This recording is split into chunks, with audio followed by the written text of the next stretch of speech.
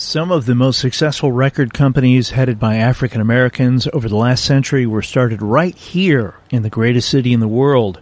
Today we're discussing Chicago's black-owned record labels, Part 1. I'm Tommy Henry, and this is the Chicago History Podcast.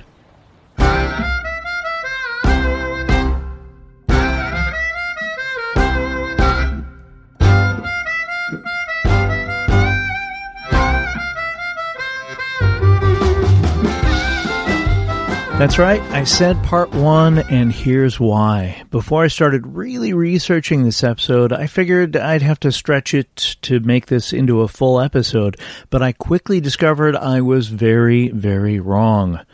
Over the years, there have been many black-owned record labels in Chicago, so this episode and the Part 2 episode will touch on just a few of them. Oh, as a teaser, the follow-up episode will focus primarily on Chicago's VJ Records, the most successful black-owned label before Motown Records was founded in Detroit, and will include a little help from my friend John F. Lyons, author of the book Joy and Fear, The Beatles, Chicago, and the 1960s. Standard disclaimer, for historical accuracy, I use terms for African Americans that were in use at the time of the stories, but only when quoting someone. Also, I'm going to be playing DJ today, giving you not only the history, but some snippets of songs, because it's kind of tough to talk about music stuff without giving you a little taste of the sound. By the early 1920s, the Great Migration was in full swing. Millions of African Americans left the South for the promise of better opportunities in the North, including Chicago. Some also brought their talents as musicians, and many brought their desire to listen to music from back home. Record sales in the late 19-teens had skyrocketed, and in 1921, gross revenues in the United States hit an all-time high with $106 million, comparable to $1.6 billion in today's money. An early indicator of the potential appeal of recorded music by an African American was Down Home Blues, an early release by singer Ethel Waters on New York's Black Swan Records, the first black independent record label, which sold 500,000 copies in 1921. Here's a little of that. My man has quit me. This time he's gone for sure. And he's broke my heart. How I'd love to break his face for less that other woman. He's into my place. As an in-house producer for OK Records, which also had success the previous year releasing recordings by African-American singer Mamie Smith, stated at the time, quote, "There's 14 million Negroes in our great country, and they will buy records if recorded by one of their own," end quote. 1927 Chicago, the Buckingham Fountain opens, as does the Chicago Municipal Airport, which would become known as Chicago's Midway Airport some 22 years later. 1927 also saw the formation of Black Patty Records, headed by the Chicago Record Company owner J. Mayo Inc. Williams. Black Patty was the second independent black record label in the United States. J. Mayo Williams was born in Arkansas in 1894 and moved to Monmouth, Illinois, about 210 miles southwest of downtown Chicago, at the age of 7, with his mother after his father was shot dead during an incident at a local railway station. Williams excelled at academics and football, and in 1916 he enrolled at Brown University, where he stood out as a star athlete. Returning to the Chicago area, J. Mayo Williams became one of the earliest African-American players in the NFL when he joined the Hammond Pros, a traveling team based in Hammond, Indiana, that played many of their games at Cubs Park, later known as Wrigley Field. Although the Hammond Pros only lasted until 1926, the team is notable not only for featuring 6 of the 9 African-American players in the league during those days, but also for hiring the first African-American head coach in the NFL, Fritz Pollard, who attended high school at Chicago's Lane Tech at Western and Addison before also heading to Brown University. Even before ending his football career with the Hammond Pros, Williams had taken a position in Chicago with Paramount Records, promoting Race Records, as they were known back then, black music geared toward black listeners. Williams' responsibilities included recruiting talent and producing artists, making him the first African-American executive at a major record label. After a few years with Paramount Records, Williams decided to branch out on his own, forming Black Patty Records, naming it in honor of famed African-American opera singer Ciceretta Jones. Matilda Ciceretta Joyner Jones was an American soprano who was called the Black Patty in reference to Italian opera singer Adelina Patti. Jones was a huge star back in the day and would go on to be the first African-American woman to perform as a headliner at the Music Hall, later renamed Carnegie Hall, in New York in February of 1893. Ciceretta Jones was the highest-paid African-American performer of her time, appearing at Madison Square Garden, singing for 4 consecutive presidents, the British royal family, and at venues around the world.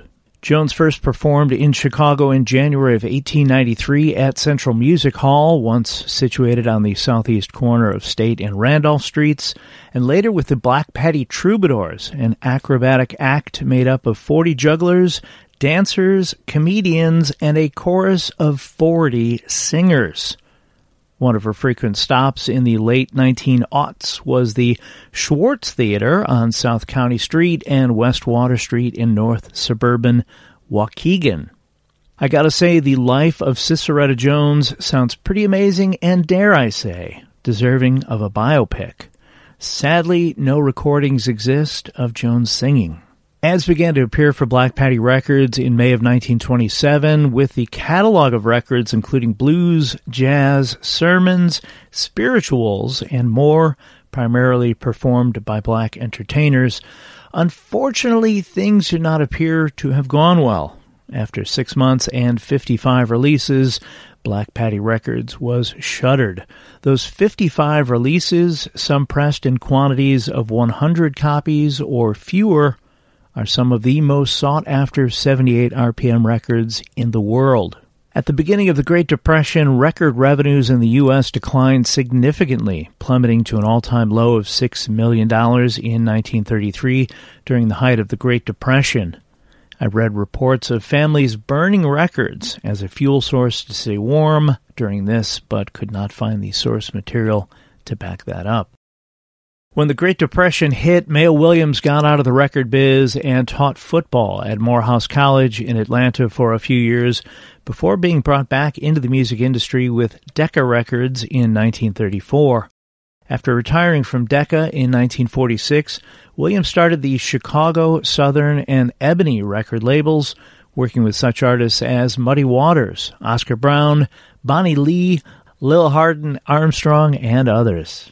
J. Mayo Williams died on January 2, 1980. Reportedly, his plans were being made to conduct extensive interviews for his biography.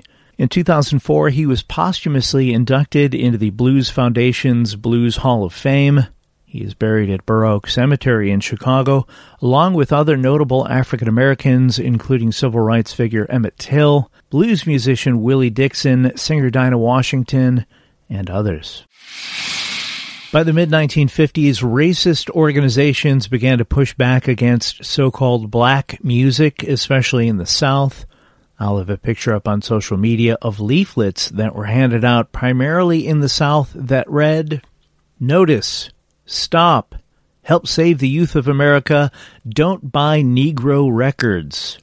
If you don't want to serve Negroes in your place of business, then do not have Negro records on your jukebox or listen to Negro records on the radio.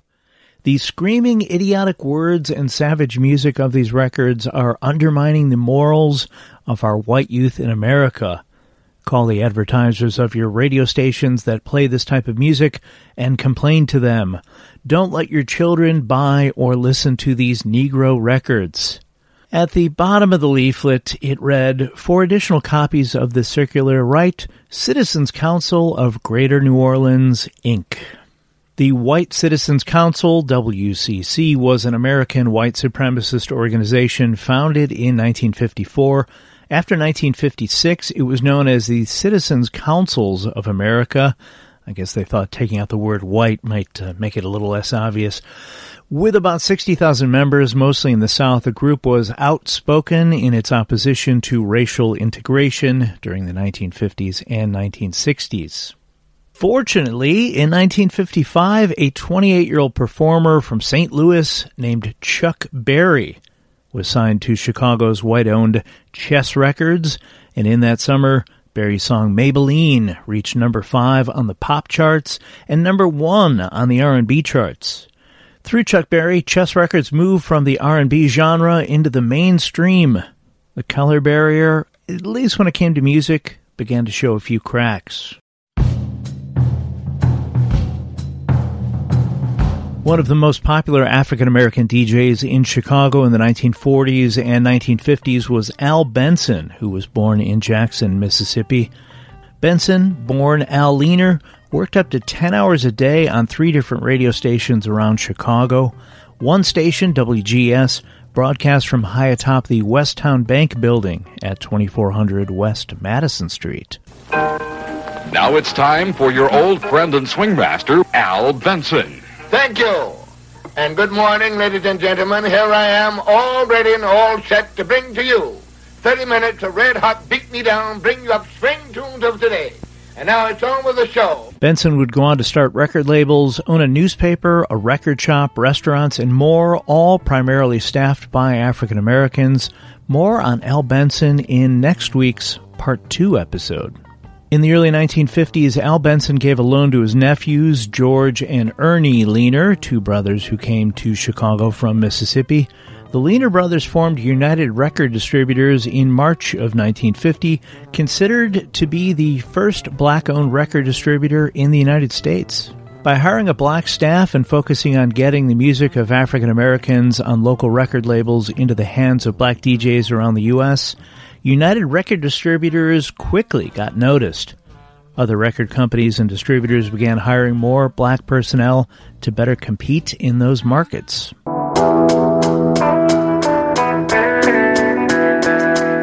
In early 1962, George Leaner launched Wonderful Records. There is a hyphen between one and Derful, which shared a building with United Record Distributors at 1827 South Michigan Avenue, part of Chicago's famed Record Row. The building also had a studio, Tone Recordings, which lists musicians like Lonnie Brooks, Syl Johnson, Mighty Joe Young, and the Jackson 5 as having recorded there. George Leaner wanted to build a company with what we would now call hard soul artists, which he felt had been neglected by other Chicago labels. Leaner built an artist roster that included Otis Clay, Betty Everett, Johnny Sayles, Dorothy Prince, and others. The first release on the wonderful label was McKinley Mitchell's The Town I Live In. We'll be right back. Are you a Caribbean American? Are you looking for a podcast that truly speaks to your culture and identity? Look no further than Carry On Friends, the ultimate destination for all things Caribbean American, hosted by me, Carrie Ann. Dive deep into topics such as culture, heritage, and everyday life through the unique lens of the Caribbean American experience. You'll walk away feeling more connected to your roots. Follow and listen on Apple Podcasts so you'll never miss an episode of Carry On Friends, the Caribbean American experience. Your Caribbean American community awaits.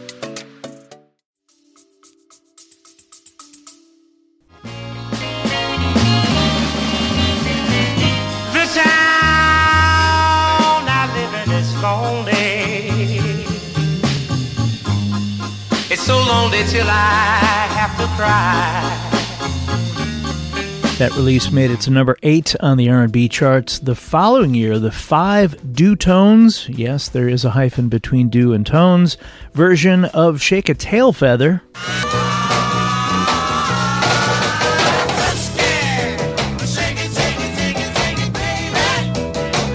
reached number 51 on the Billboard Top 100 and number 28 on the Hot R&B Singles Chart.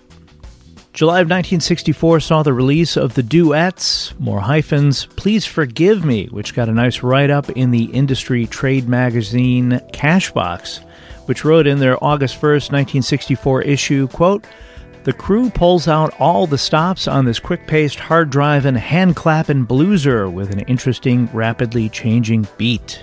End quote.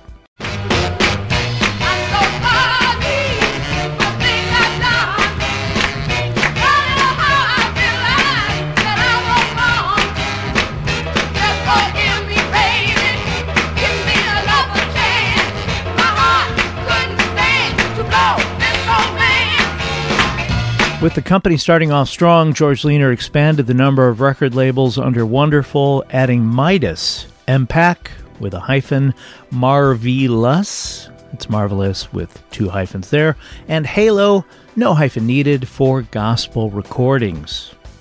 Although the various labels under Wonderful had some initial success, there were complaints from the label's artists that royalties weren't being paid, and the label folded in 1968.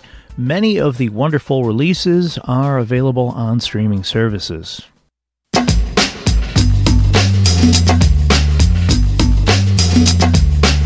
Long before performers like Prince and Kanye West sought control of their recordings, Chicago-born Curtis Mayfield created the template on how to do so.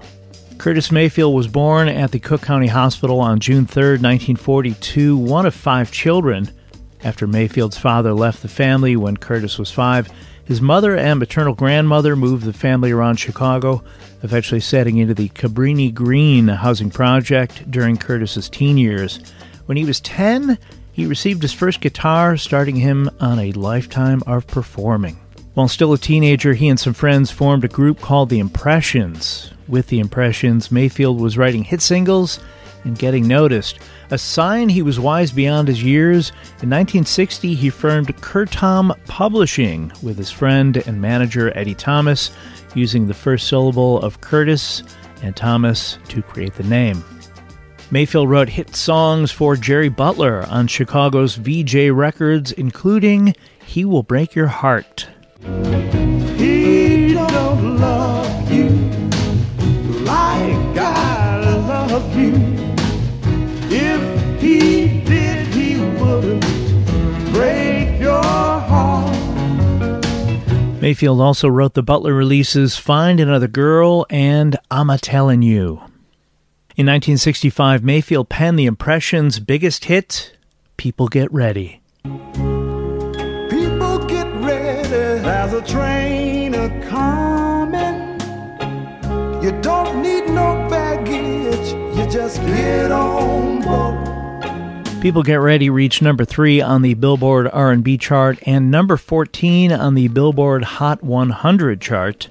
It has been covered by Bob Marley and the Wailers, Bob Dylan, Rod Stewart, and others. Rolling Stone magazine called People Get Ready the 24th greatest song of all time. Following Curtom Publishing, in March of 1968, Curtis Mayfield and Eddie Thomas created Curtom Records as an independently distributed label. The new company's motto was, "We're a winner," the title of one of the Impressions' last big hits on ABC Records. By June of 1968, Curtom distribution started going through Buddha Records, a New York independent run in part by Neil Bogart, who within a few years would sign the rock band Kiss to his Casablanca Records label and would be prominent in the rise of disco with acts like Donna Summer and the Village People. The first release on Curtom Records was in November of 1968 with The Impressions' This Is My Country, which included the title track as well as Fool for You. But I'm a fool for you. I'm a fool for you. I'm a fool for you. I'm a fool for you. Fool for You went to number 3 and lasted 12 weeks on Billboard's Soul charts. In 1970, Curtis Mayfield went solo, releasing his first album, titled Curtis, on his Curtom label. Possibly the most recognizable song from this record, clocking in at nearly 9 minutes, was Move On Up. Just move on up toward your destination. Though you may find from time to time complication.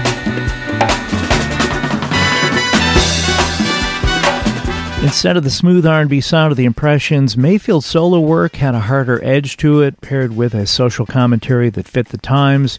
He would later say, quote, "There were some things I had long wanted to do, but they were out of the category of what was expected of me in the Impressions. When I got off in the Curtis album, it allowed me to be more personal for myself." End quote.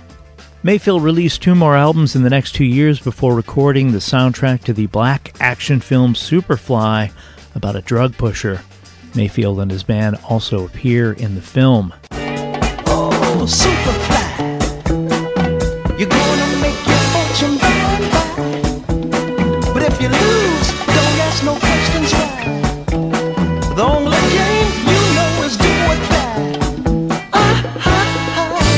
The album sold over 1 million units and was a #1 record on the Billboard charts.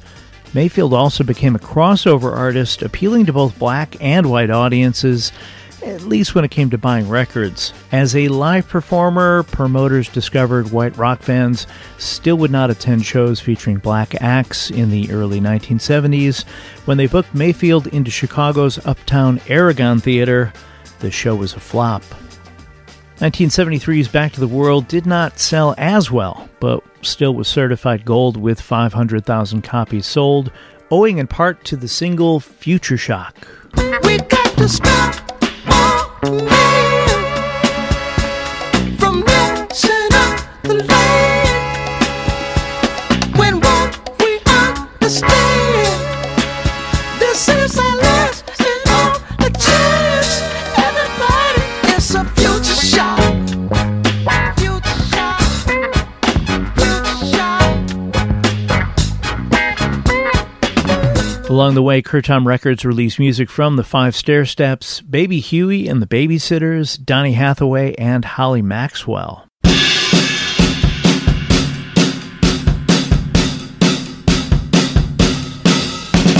In an August 1974 Billboard magazine interview, Curtis Mayfield's manager Marv Stewart said that Curtom Records had Chicago's only 24-track studio, its own building, 7 full producers, 12 writers, and 5 artists under contract. The $250,000 studio with 2 staff engineers was available to the label's artists and producers 24 hours a day. Stewart claimed, quote, "If anybody on the roster gets a song idea in the middle of the night, they can be in the studio working it out on tape within an hour." End quote. Chicago-born gospel singer Mavis Staples, who sang lead in her family's group The Staple Singers, recorded the soundtrack to Let's Do It Again, a film directed by the late great Sidney Poitier and starring Poitier and Bill Cosby, in just 2 days in 1975 for Curtom Records. Let's do it in the morning, sweet breeze in the summertime. Feel your sweet face, all laid up next to mine. Sweet love in the midnight, good sleep come morning light. No worry about nothing, just getting good, just getting good, just getting good love.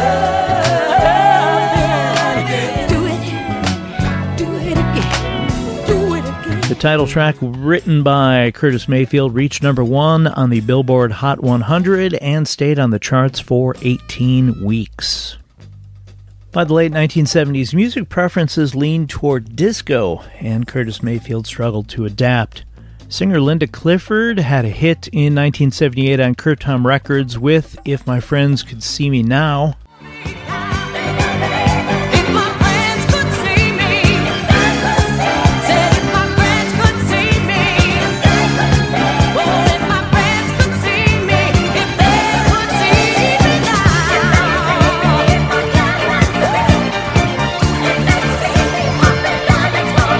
Wasn't enough to sustain the label, and Mayfield shut down operations in 1980 before moving to Atlanta.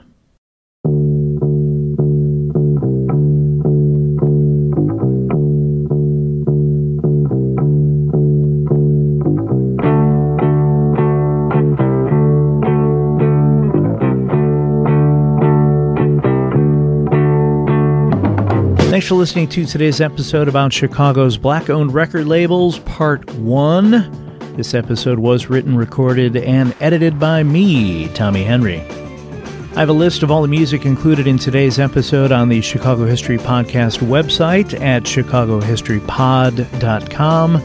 I also have links to books as well as other related items if you or someone you know is a history nerd like me who would like to learn more.